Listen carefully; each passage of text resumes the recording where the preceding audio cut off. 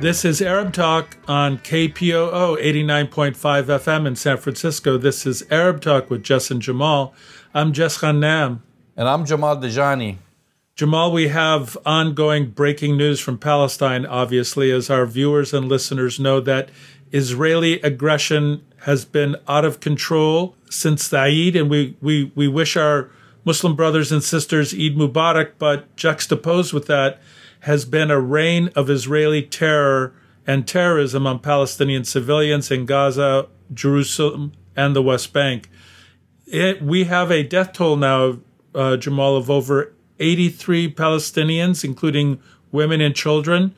We have a catastrophic situation in Gaza right now with 16, we don't know how many airstrikes. We'll get to that. I know you have the exact number of airstrikes, but people are living under extreme terror and the terrorism of Israeli military excursions on Palestinian civilians. This all started, Jamal, when Palestinians were resisting the ethnic cleansing in East Jerusalem, and things have been escalating to the point where we are now. And people are saying this is the worst violence being committed against civilian Palestinians since 2014.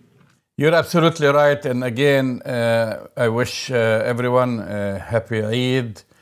And sadly, just as we are speaking, the number of people killed due to the relentless aerial bombardment by Israel, according to Gaza's health ministry, stands now at 87, and including 18 children.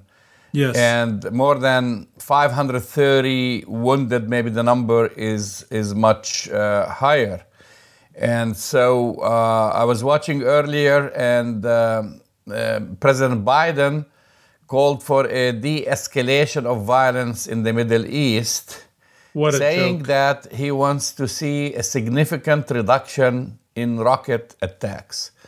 No mention about the Israeli Kahanists and others marching in the streets, chanting death to Arabs. No mention of the slaughter of 18 Palestinian children, but he says he wants to see the number of rockets significantly reduced. I mean, right. He what also kind of said, statement Jamal, is this? It's insulting, and we're going to talk about that on the other side. Joe Biden said that Israel has a right to defend itself. That's the only thing he would say. But when is the United States going to say that Palestinians have a right to defend themselves against Israeli aggression and terror that is being rained down on them? You even had the Prime Minister, Benjamin Netanyahu, to tell you how bad it is. Kahanist gangs, Israeli Kahanist gangs, are looking for Arabs, Palestinians who have Israeli citizenship and trying to lynch them.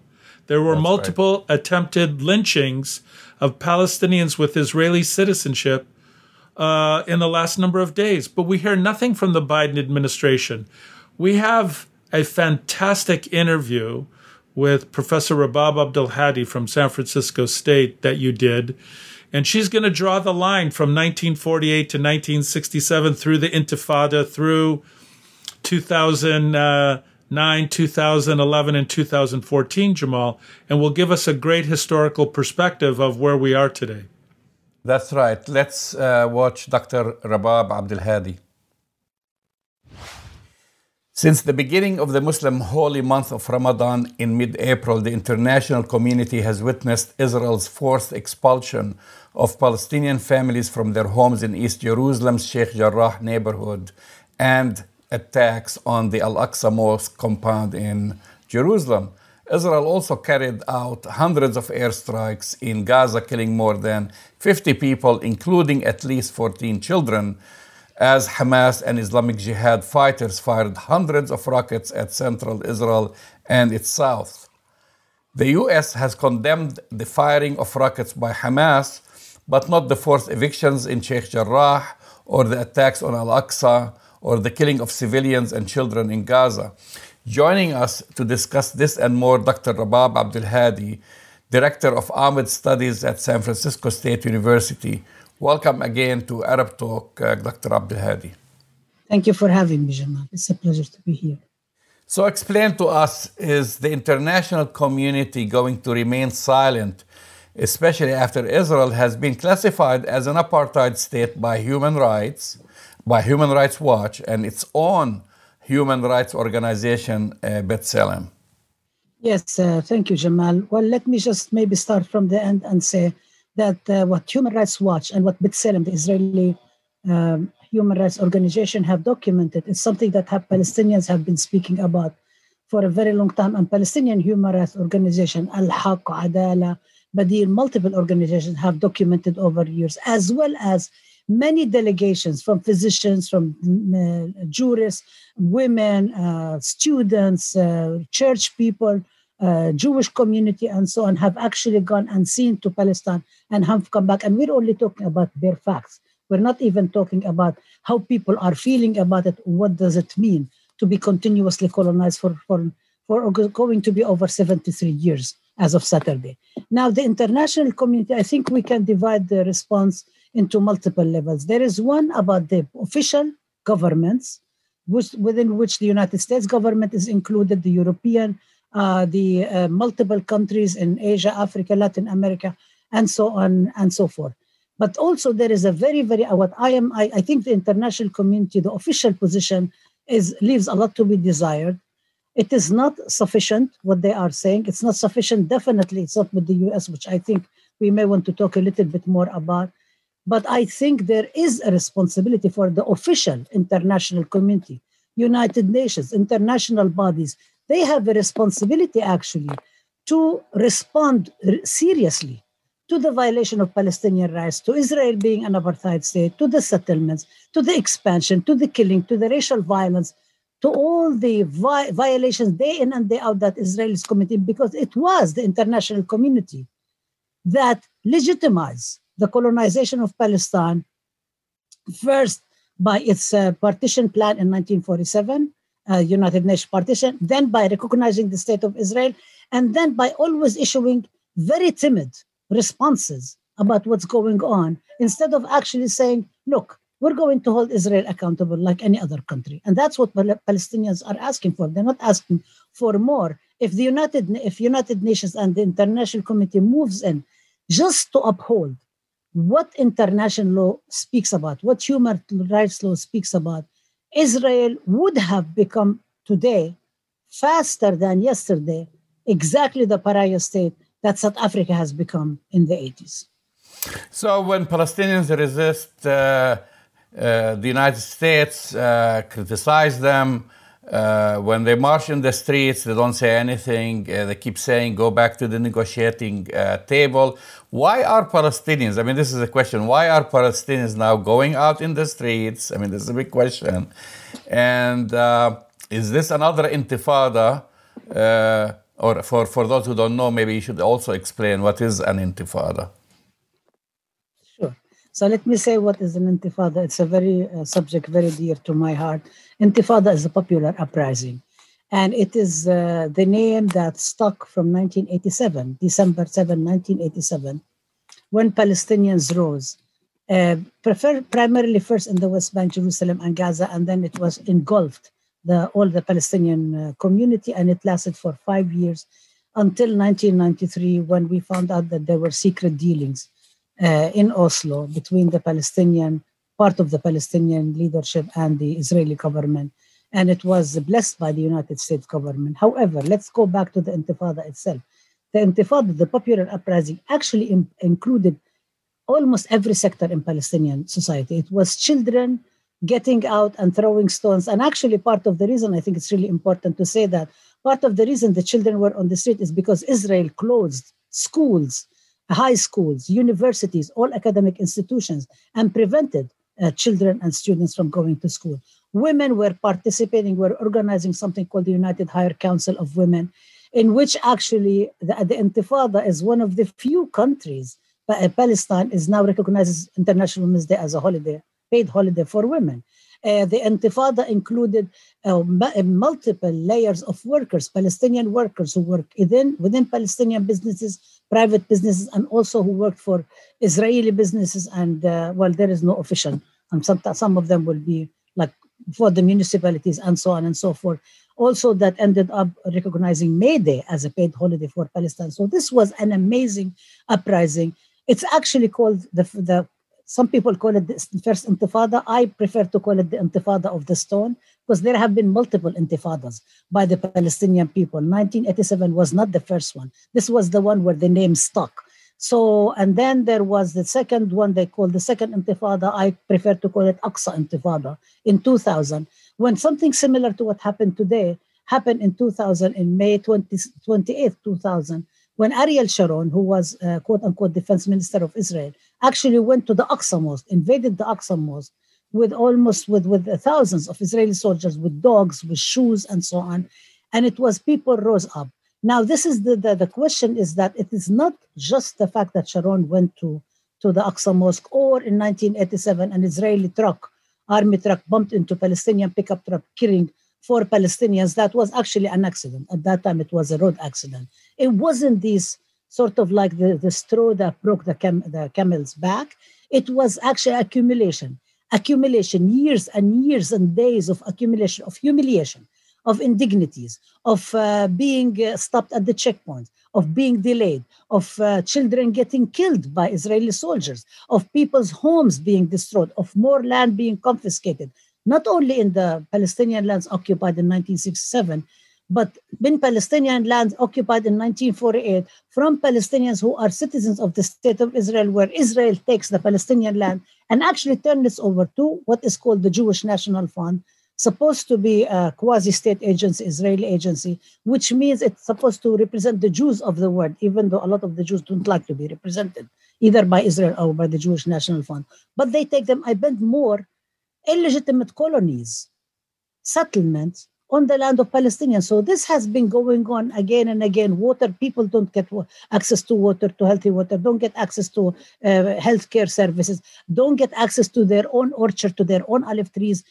If we talk about it, Jamal, I don't think we even have enough time to actually go into the multiple ways in which Palestinian life in itself is being violated every single day. And the Israeli settler colonial project, the Zionist settler colonial project, is trying to erase Palestinians from the face of the earth, of the existence.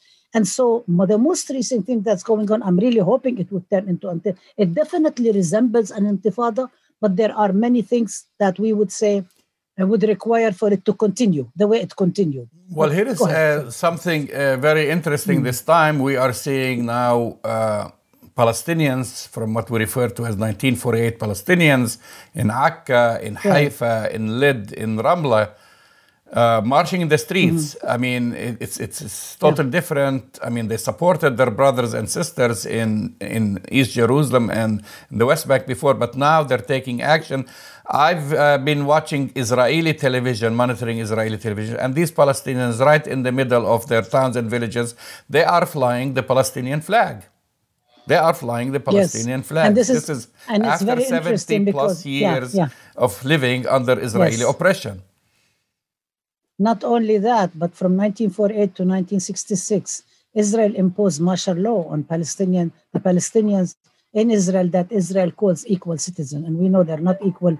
They're not even separate and equal. There is complete lack of equality, complete apartheid system, complete settler colonial system. And this has also happened during the Israeli elections. And when Israel was saying, the various Israeli Zionist slaves were saying, we're going to solve the problem of Palestinian social problems and so on. And so Palestinians actually went into the streets in Umm al-Fahm, in Sakhnin, in Haifa, in Lid, in Jaffa, everywhere, and protested and hanged thousands of Palestinian flags and said, no, actually the Israeli state is very much colluding with the crime in the Palestinian communities and so on, because they're the ones who allow guns. Nobody is allowed guns in the Palestinian 48 areas, except those who are sanctioned by the Israeli state, by the Israeli police, by the Israeli government, by the Israeli border police, by the intelligence, whether it is Shin Bet, Mukhabarat, and so on. Now, this is the second time. Now, this is not the second time around. We hear it recently, because also during the Aqsa Intifada, if you remember, 13 Palestinians fell martyred October 13th when they protested, and Israel went and actually killed Palestinians in the 48 areas. This is but what's really interesting is that it's accumulating. It's cumulative more and more and more. Now, it's very interesting because the U.S. so-called liberal press, let's say the mainstream, the dominant press, the pro-Israel press, keeps referring to Palestinians as the Arabs of Israel or Israeli Arabs. And then, and it's a part of it is confusing, is to confuse people to say, who are these Arabs? Who are the Palestinians? What's going on? Because they also don't want to talk about Nakba that happened in 1948 when 750,000 of Palestinians at least were displaced, and then the others were subject to martial law. But also, they want to call them the Arabs of Israel, as if Israel is the original thing that is there, and the Palestinians are, the Arabs are an addition, and they are the indigenous people of the land. Now, what they are showing with the flags that they are raising, with the protests, with what's going on, they are showing that there is, despite 73 years and over 100 years of colonialism, there and attempts to segment the Palestinian people and say, oh, this is these people, and these people. There is something called the unity in Palestinianness, in a project that's about resistance, about dignity, about freedom, about self-determination. So I think this is what's going on in the 48 areas. But I also want to say that the repression, Jamal, the repression that is going on is unbelievable. I mean, the ways in which they impose, actually, the Israeli government imposed martial law on the Palestinians in Lid. And this is a village, this is a city that has completely evacuated. Now they say to it in the press, mixed city. Why is it mixed city? Because you actually kicked out the Palestinians from their home, destroyed their homes, and replaced them with settlers. Ashkenazi, European, Mizrahi, Jewish settlers, Jewish colonists. They replaced the Palestinian homes and so on. And I've had the honor and the pain, actually, to go on multiple delegations to Lid and visit with the Palestinian people in Lid, and visit the neighborhood and visit the communities and hear what has been going on. And maybe another time we can talk about this in more details. I don't think we have enough time during the interview today. Well, Dr. Abdelhadi, as we're speaking, I mean, Gaza is getting bombed. Yes. There's a massacre going on in Gaza. Entire buildings, 8 stories, 9 stories, 10 stories are turned into rubble, totally destroyed, killing a lot of people, making hundreds of people homeless. I mean, we've seen this before, in several Israeli attacks, and yet there is a narrative now in the media trying to blame the people in Gaza, trying to blame Hamas and Islamic Jihad for shooting rockets targeting Israel. I mean, I'm sure you watched this, the spokesperson for the State Department, when he was asked, do Palestinians have the right for self-defense? He couldn't answer this. He said that only Israel has the right to self-defense, but he couldn't answer if Palestinians have a similar right. When he was asked to condemn the killing of children in Gaza and elsewhere, he also couldn't answer this. I mean, is this the game we're going to keep playing in the media?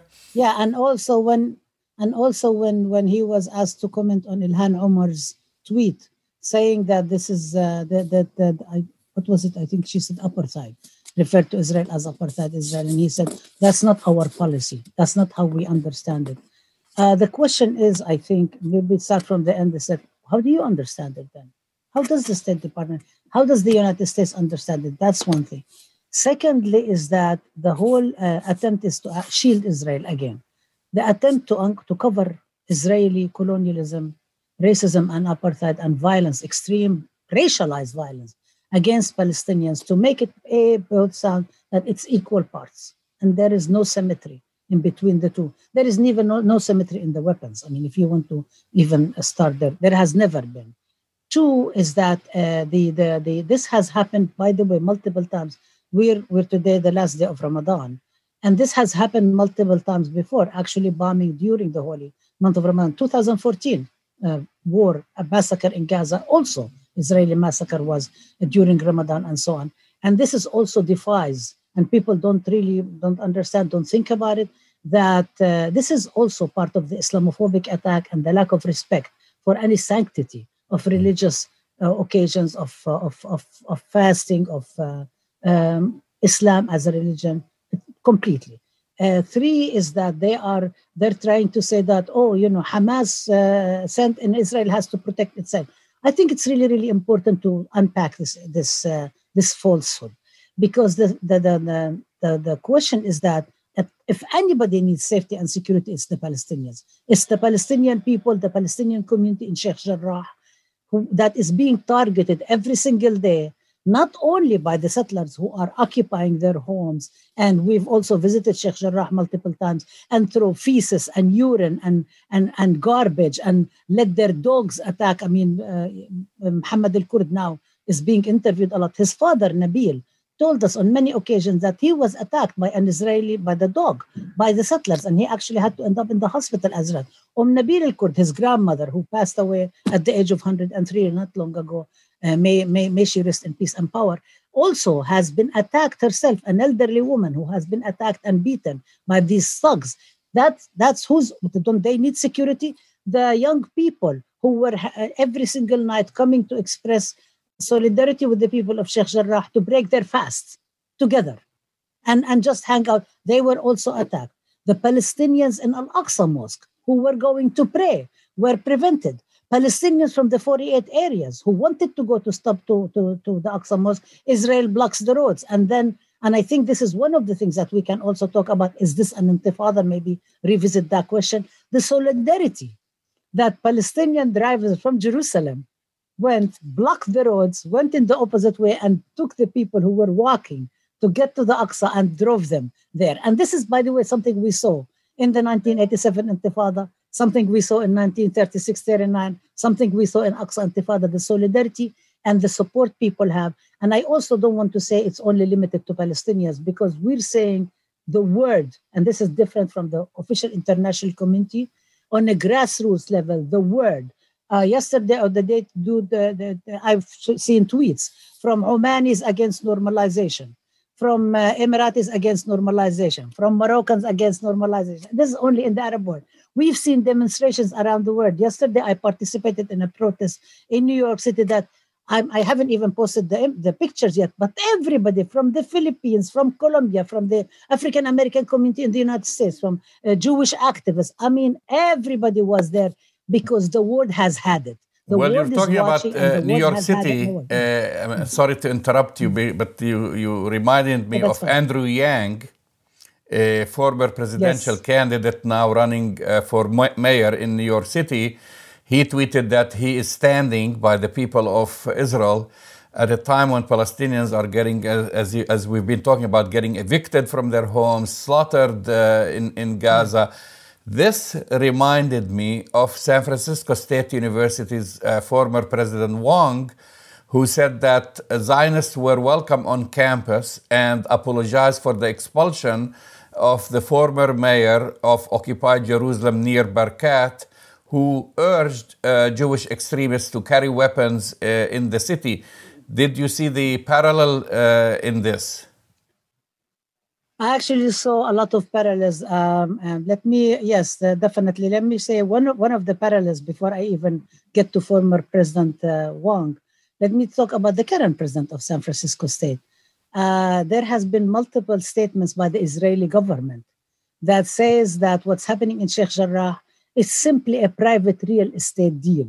And every single time I saw private, I was reminded by the statement of San Francisco State President Lynn Mahoney, who said that Zoom had the right to censor us and shut down our open classroom. Our classroom has veto power over our curriculum. She understands it because Zoom is a private company. And so every single time I see this private, it reminds him kind of like, you guys are completely mixing the truth and not actually thinking about what's going on. What happened with San Francisco State, and actually there is a lot of parallels too, because the Nir Barakat, yes, he was the former mayor of occupied Jerusalem, racist to the core. He was seen in multiple videos slinging a machine gun and calling for the death of Arabs, actually in Bab al-Amud, where Israeli police attacked multiple Palestinian youth and then put barricades, and then the youth themselves protested and actually removed the barricades so she could hang out in the old city as an outing for them during the nights of Ramadan, as people do everywhere, and everybody knows that. But Nir Barakat, and now the vice mayor of the Jerusalem, and multiple members of the Israeli municipal city council of Jerusalem have also spoke. Yes, we actually do want to expel the Palestinians. And parliament members of the Knesset. Yes, but we're talking about the Nir Barakat, so I'm talking about kind of like the same administration. And Nir Barakat administration policy was to cleanse. Well, they call cleanse. I don't like that term. To remove the Palestinians, reduce the number of Palestinians in Jerusalem from like 38% to 8%. They had the design of it. Unfortunately, the president of San Francisco State, the former president, not only when the Zionists tried to bring Nir Barakat, and who was in San Francisco, by the way, to raise money for AIPAC, for the Israeli lobby, American Israel Public Affairs Committee, it was officially, and they tried to bring him to San Francisco State, and students protested.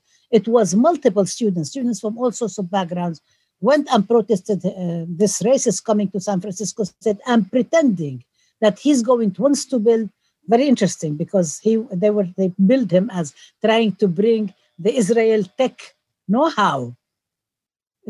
There's so many parallels, because we also know that we are being criminalized now and policed by tech companies and punished by private tech companies. So he was trying to bring the know-how, which we know a lot of Israeli technological know-how comes out of the serving in the military and going to actually in computer engineering. And so on. Also speaks to this Israel claim that it has no security, when it's actually constantly trying to cyber attack everybody. Constantly, their ACT-IL, which is an app developed by the Israeli Ministry of Strategic Affairs, brag that they send 19,000 messages to Zoom, Facebook, and YouTube to censor, to shut down our classroom. Same thing they've done now with the event we spoke I think last week or the week before with Professor Sean Malloy from UC Merced. This is very clear. There is a very clear connection between San Francisco State, Silicon Valley, Israeli politician, and Zionism. The whole question that we've spoken again and again. And let me remind you, Jamal, that the Palestinian students were punished by the San Francisco State University president. They punished them. They actually singled them out, and they said, you're the only ones who protest against Nir Barakat. And the Palestinian students said, you are a racist, because actually there were students from all sorts of background who came and protested. Then when President Wong said, Zionists are welcome, and I contested him, they said that I'm actually asking for a war against Jews. And I said, actually, I spoke about our Jewish sisters and brothers for whom Zionism does not speak and Israel does not speak. And I find this offensive. And the Jewish students also protested and formed a new group called Jews Against Zionism. Then we were sued, if you remember. The Lawfare Project sued us with 77 pages, with over almost 1,000 lawyers representing them and so on. And they lost big time. Judge Orek dismissed the lawsuit with prejudice. And this is on the basis of which I was actually attacked, that I'm advisor to the Palestinian students and so on. All of this stuff turns out to be completely falsehood. Nonetheless, San Francisco State president actually, even after he realized, and we told him that this guy is like a war criminal, he wrote him a letter, apologized to him, and re-invited him back to campus. And punished the students, and also SFSU instituted the same way what Israel is doing, of instituting more mechanisms to curtail the Palestinians, to remove Palestinians from their land, to remove the land accessible to Palestinians. San Francisco State did the same thing. They issued a decree that you can't have sounds, human voices, louder than 75 decibels. It makes us laugh. To what, length do people who want to suppress the truth and want to suppress the voices of people wanting to have their self-determination, no more nor less, will go? And so it is actually quite troubling. And it's and I think with Andrew Yang, he's out to lunch. I think he does not really understand what's going on. By contrast, there is rising number of people, more and more who are speaking up, who are in support, who are speaking up. And part of the reason people are speaking up, because Palestinians in Sheikh Jarrah, Palestinians in the Aqsa Mosque, Palestinians in Gaza, in Lid, in Sakhnin, in Ramle, in Haifa, in Yafa, in Nazareth, everywhere, Palestinians are standing up and saying, no. No, we don't forget. We don't forget the Nakba. And no, we're not going to give up our rights. We're going to stand up. We're going to call on the whole world. We're calling on the world to support us. And the world is saying, yes, we support you. Some people, as usual, Johnny, come lately. The United States government did the same thing during apartheid. Yeah, go ahead. Despite Andrew Yang's statement, of course, he was criticized by AOC and others, and he tried to backtrack it. But that's a different story. But I want to talk about the solidarity, because you're absolutely right. You were yesterday, you said, at a demonstration in New York City, and you see more and more diverse groups standing with the Palestinians, including, I see more and more of Jewish Voice for Peace presence, and our Jewish brothers and sisters who are now more active than ever, basically, in trying to denounce what Israel has been doing, and saying for the very first time that Israel is an apartheid state, which is, I think it's very big. Yes, I think it's really, really important, the acknowledgement, not only that Israel as an apartheid state. If we want to only talk about Jewish Force for Peace, for example, they did 2 years ago about 10 months or maybe 2 years discussion on Zionism, and they came out with a position against Zionism. This is really important, because Zionism and Israel claim to speak for all the Jews of the world. And they say that anybody who's anti-Zionist or who criticizes the state of Israel is anti-Semitic. And these steps by Jewish Voice for Peace, by the International Jewish Anti-Zionist Network, by, if not now, by multiple people historically. We know many people in Israel, from Professor Israel Shahak to Felicia Langer to Liat Semel. How many people? The Israeli Knesset member who was beaten up by the Israeli police, and then 2 days ago he was already in Jerusalem, back at Sheikh Jarrah with other members of Knesset. And the thing is very interesting, because also the Israeli and Zionist dominant discourse tries to disappear that, try to say the Jews and the Arabs, the Palestinians and the Jews, the Muslims and the Jews. It's very, very interesting. And let me just speak about the last point. It's kind of like the Muslims and the Jews.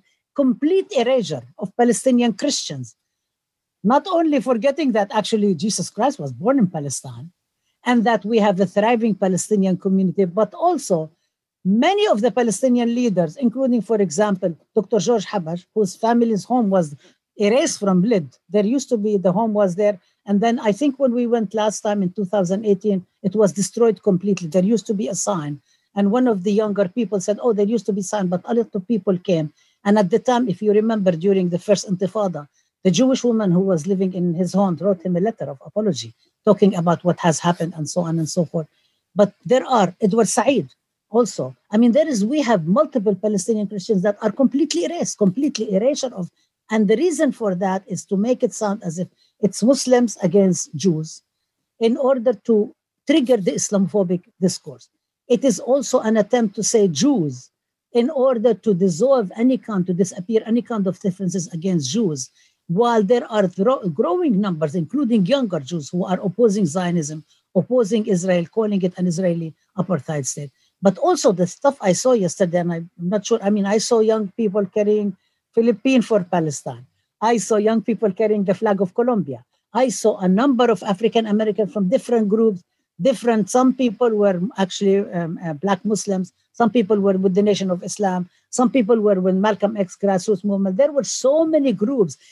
Literally, Jamal, I couldn't even have the time to go around to document everything. Young, old, women, men, hetero, queer, people who are older, people who are on wheelchairs, people who, like, there was a young guy who was wearing a T-shirt, occupation. I said, can I take a picture? And he said, I'm Veterans for Peace. I said, he has been active from the 80s. I said, well, I was at the rally for Mamiya Abu Jamal 2 weeks ago in Philadelphia. He said, yeah, I was carrying the Veterans for Peace sign. There were so many people in so many walks of life. It's an international movement. It's a grassroots, worldwide movement. And one of the things I think it's really important is that you remember when Trump was trying to do the sale of Palestine in the Bahrain workshop, when he and Jared Kushner were trying to do it, and then they said about the deal of the century, and then they came out and said, oh, the world has forgotten about Palestine and so on. Every single time, events come up and show Palestinian resistance. I mean, there is resistance every single day, but sometimes it gets so big that it draws the attention of the world. And the world responds. I would really like for some of these journalists who keep saying this, from the New York Times, and especially New York Times and the main CNN and whatever and so on, to acknowledge once, just say we made a mistake. Just be transparent, say, actually, it is not really true that this was, remember how much they hailed the deal of the century? Today, New York Times had a huge analysis about the Biden administration, and they said, oh, this was so pro-Israel and it was failing. But at the time, you were hailing it as something that is possible, that could work. The thing is that nothing is going to work. Nothing is going to work unless it addresses the legitimate rights of the Palestinian people.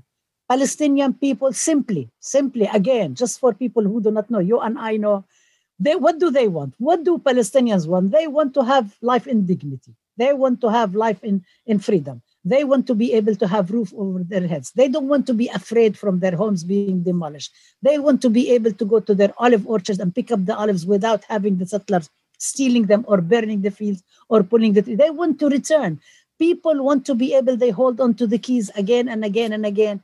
And this is something this is a people that will not die. This is a people that will live. And this people continues resisting and the world responds. And I think, for me, this is the message today. It's horrible what's going on in Gaza for the fourth, fifth time and so on. And it's not the fault. And you cannot blame the victim. You cannot just say, oh, you're the victim. I'm going to attack you. I'm going to beat you up, but you cannot even stand up for your right. When every single, the terms of battle, the timing, the weapons, everything is actually dictated by by a very oppressive, colonial, racist, apartheid state. Apartheid Israel. If people want this to stop, they need to pressure Israel. They need to hold Israel accountable. The least people can do is support BDS, boycott, divestment, action. That's the least that they can do. It's an international instrument. It is something that works in the case of apartheid South Africa. It works. It would work in the case of Palestine. It only requires from people in power to respond to the calls from the grassroots. Whether we talk about the United Nations, whether we talk about Washington, whether we talk about, but we are seeing that. We're seeing increasing number of Congress people and lawmakers who are endorsing the Betty McCollum bill about children, who are criticizing Israel, who are actually calling it what it is. Palestinian people are standing with their bodies. They're being steadfast with their bodies, with their lives, with their blood. It is really up to the world to respond. And I see the world responding. It's very gratifying. And I just want to say that this is something that we teach about. This is something that we teach about. We teach about in a framework of justice-centered knowledge in the Ahmed Studies program. And this is what we want people to be able to see. They can decide at the end of the day, and I do have students who end up being Zionists at the end of the semester. That's their choice. But we want to be able to provide this information to people. We want to be able to provide this analysis. We want to have people understand that Palestinians rising, it's in the spirit, similar spirit to the Black uprising for Black lives, to the uprising by indigenous people against the DAPAL, to the people rising up in South Africa, in Colombia, anywhere around the world. I mean, I think it's really, really important for people to understand that, see the parallels, and continue learning and understanding about all these expressions of solidarity. Dr. Rabab Abdelhadi, thank you for coming on Arab Talk. Thank you for having me. It's a pleasure. That's the voice of Professor Rabab Abdelhadi, professor at San Francisco State University and director and founder of the Ahmed program at San Francisco State. You know, Jamal, it's so painful to watch the mainstream media in the United States for failing to take into consideration the historical context and the direct line from Israeli oppression, occupation, and ethnic cleansing beginning in 1948 to where we are today. There is an unbroken line of Israeli aggression and apartheid that began even before 1948 that brings us today, but that context is never articulated in the media today. It's never, and it's kind of you're right on cue just to say this, because I actually had a quote. I was watching, and this is I've translated from an interview on one of the Arab networks covering the region, and there is a Palestinian resident of Haifa.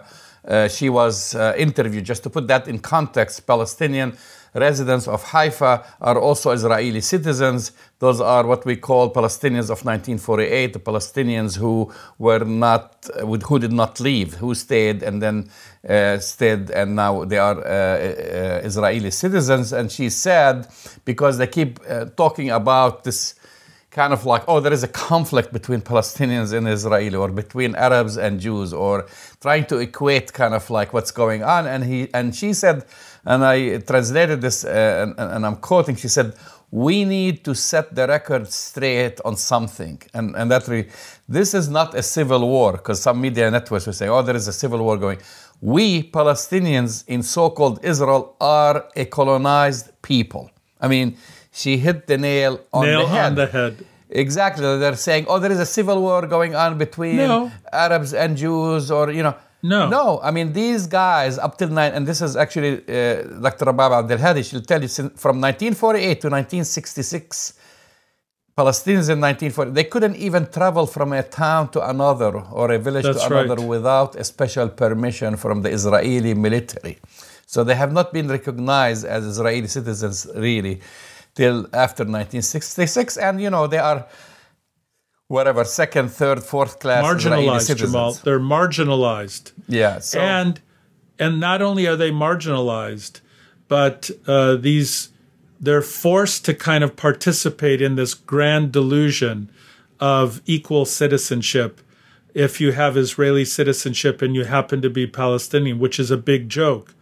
Because, when we say the word apartheid Israel, it has a particular meaning, and that meaning is unequal treatment for so-called equal citizens, and Palestinians are not treated as equal citizens.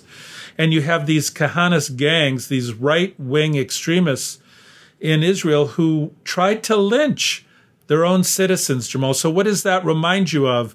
A lynching occurring in historic this is something I'm going to say, and might not be popular, but what I saw on TV, and these are reports not from Palestinian TV, some from Al Jazeera, but actually the vast majority of those videos that I've seen were either on Channel 10 or Channel 12. Those are Israeli TV networks, with mobs marching in Jaffa and Haifa and Bat Yam and other places, lynching Palestinians, stopping people while driving, checking to see if it's a Palestinian in the car, marking homes of Palestinians in Haifa so they come back, like identifying to their thugs, basically to come back at night. They're putting a mark, like this is a Jewish home, this is a Palestinian home, so you could come and terrorize them in the evening, breaking the glass. And I'm going to say the word, this is like crystal knocked. I'm glad you said that. What I've seen on TV, what I've seen in the movies, what I've read about Kristallnacht when the Nazis went breaking the businesses of Jewish owners, this is what they were doing. They were trying to emulate this with the Israeli police just watching. Standing by, right. And in many cases, even helping them. In many cases, when they were beating, there was a video where they beat up this Palestinian poor guy. I forgot if it was Jaffa or Haifa or Akka. I'm getting confused with all these videos, to a pulp. And he was unconscious. I don't know if even he survived it. And the police participated in this. Okay, that's right, Jamal. And then also we've seen them in Jerusalem when settlers were running over Palestinians, and then Palestinians wanted to react and basically go after the driver who deliberately ran to kill Palestinians. Policemen were protecting them. So that's this is what you're talking about, this real apartheid, because we make it very clear, because some people try to confuse you. Well, in the West Bank, it's an occupation. Yes, there are Jewish-only roads for the settlers, but the settlers are Israeli citizens, and then the Palestinians, they fall, under the so-called Palestinian Authority. But these things were happening in Jaffa. Jaffa is Haifa. part of Tel Aviv now. It's an Akka. extension of Tel Aviv. That's right. They're happening in Haifa. They refer to it as a mixed city. Akka. They refer to it as a mixed city. And so on and so on and so on. And this morning I've done an interview with another network, and the question was about, is this something temporary, what you're seeing? Or I said, no, this is very dangerous. Why is it dangerous? Because politicians, starting with Knesset members and ministers, wherever, they're encouraging them. And if they're going to encourage them, that's what's going to happen. It's not going to stop. Not only that, Jamal, I mean, you're exactly right. The ministers are not stopping them. The ministers and the information coming from the Israeli government, from its leadership, are actually encouraging it. You see the power of the state being used to, extend the apartheid practices in addition to the ethnic cleansing of Palestinians. So my question to Joe Biden, my question to the people in the House and the Senate who are all falling all over themselves to say that Israel has a right to defend themselves. When are Palestinians going to be afforded the right under international law, under morality, under, every standard, the right not to be ethnically cleansed, the right to defend themselves against ethnic cleansing, the right to defend themselves against the reign of terror that is the Israeli military and their F-16s, which are American weapons, are raining down on the people of Gaza? What do they want? Do they expect that Palestinians, Jamal, will accept being slaughtered? What's the message here? Well, the writing is on the wall. We're not talking about, the year 2021. This has been ongoing since 1948, and that's why when somebody is ignorant about the whole Palestinian Nakba situation, I always tell them, read Ilan Pappé, who's an Israeli Jewish professor, historian, wrote The Ethnic Cleansing of Palestine. Read Rashid Khalid, his book, right? The Iron Gate. Iron Cage. There are many books that talk about this, except for the U.S. government and others. They just totally ignore it and take the Israeli narrative. Even they, in many cases, just including the media, they don't even mention the word Palestinians. A lot of they say they say Arabs. Like as if they've descended. They don't talk about the founders of Israel who all came from Poland, Russia, Lithuania, Ukraine, and so forth. So really the questions for you, it's very simple. If we look at these recent events, when hundreds of allies of Netanyahu and all these Kahanis marched through the streets of Jerusalem chanting death to the Arabs, did the U.S. government respond by saying Palestinians have the right to defend themselves? They didn't, Jamal, and that's the hypocrisy of U.S. foreign policy. That's the hypocrisy of Joe Biden. That's the hypocrisy of the previous administration. And that's the hypocrisy of every administration since 1948, Jamal. So another question. When they stormed Al-Aqsa Mosque during the final days of the holy month of Ramadan, spraying worshippers, with stinky water, and shooting at them rubber-coated steel bullets, tear gas, nothing, whatever those flash grenades, flash bombs, right? And hundreds were hospitalized. Did the U.S. government respond by saying Palestinians have the right to self-defense? No, they didn't, Jamal. And let's remind our listeners, this did start in 1948, was extended in 1967, up through to where we are now. But the immediacy of what's happening right now is this aggressive ethnic cleansing of Palestinians in Jerusalem, in an attempt to remove 6 Palestinian families forcibly from their homes in the Sheikh Jarrah area of Jerusalem, and the inability of the United States and the international community to stop this ethnic cleansing, to stop the terrorism that Israeli military and Israeli citizens and Israeli civilians are engaging with right now to ethnically cleanse Palestinians. You never hear Joe Biden say anything. You never hear Chuck Schumer say anything. You never hear Nancy Pelosi say anything. And of course, the Republicans they don't even have anything. the decency to mourn the death of the children. That's right. They don't Jamal. have the decency. Now, as we're talking, I told you the number probably by the end of the day probably would be above like 20 100 now. people dead, you know? Yeah, but you saw the pictures as I did, Jamal. The Israeli American-made F-16s were dropping bombs on apartment complexes in one of the most densely populated areas of the world in the Gaza Strip.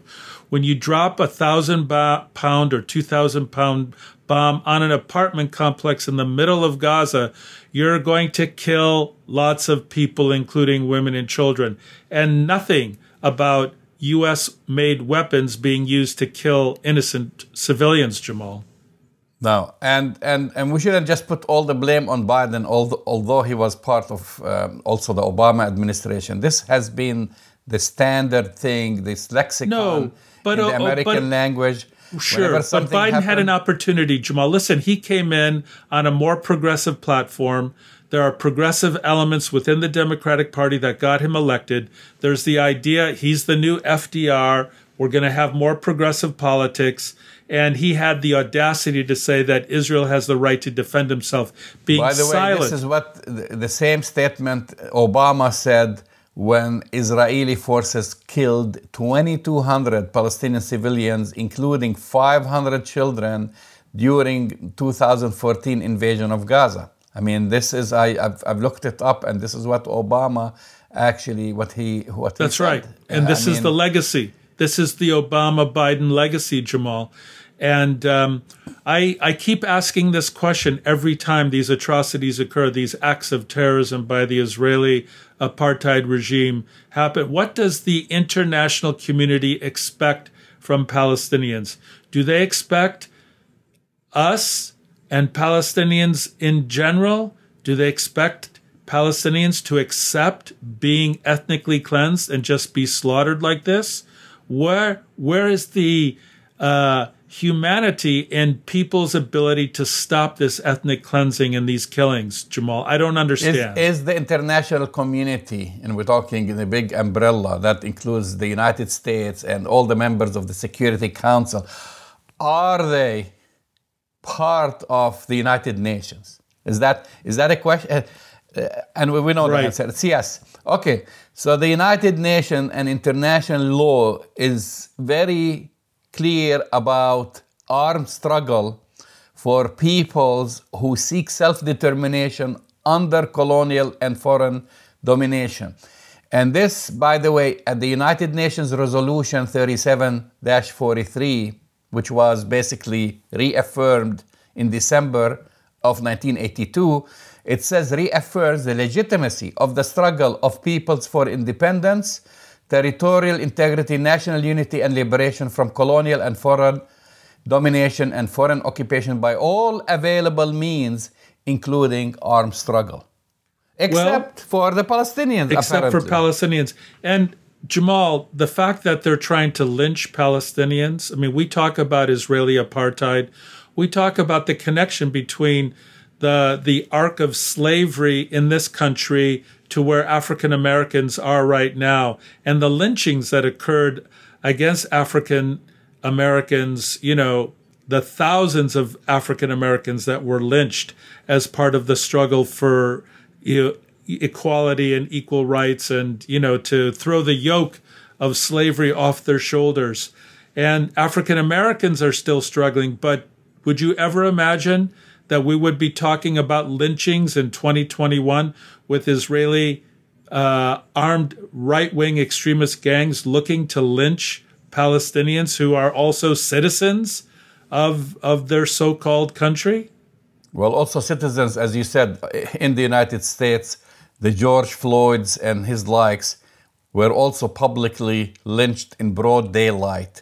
That's right. If we have seen this, and we saw it, the entire world actually have seen this, I say that's the parallel. That's really what's happening. what's happening. So if you're willing to defend the rights of African Americans to not be lynched in their own country, then you have to be against the lynchings that are occurring among Israeli right-wing extremists who are trying to lynch Palestinians, in 1948 in the West Bank, and this militarized lynching, if you will, that's occurring by the Israeli military that's going on in Gaza.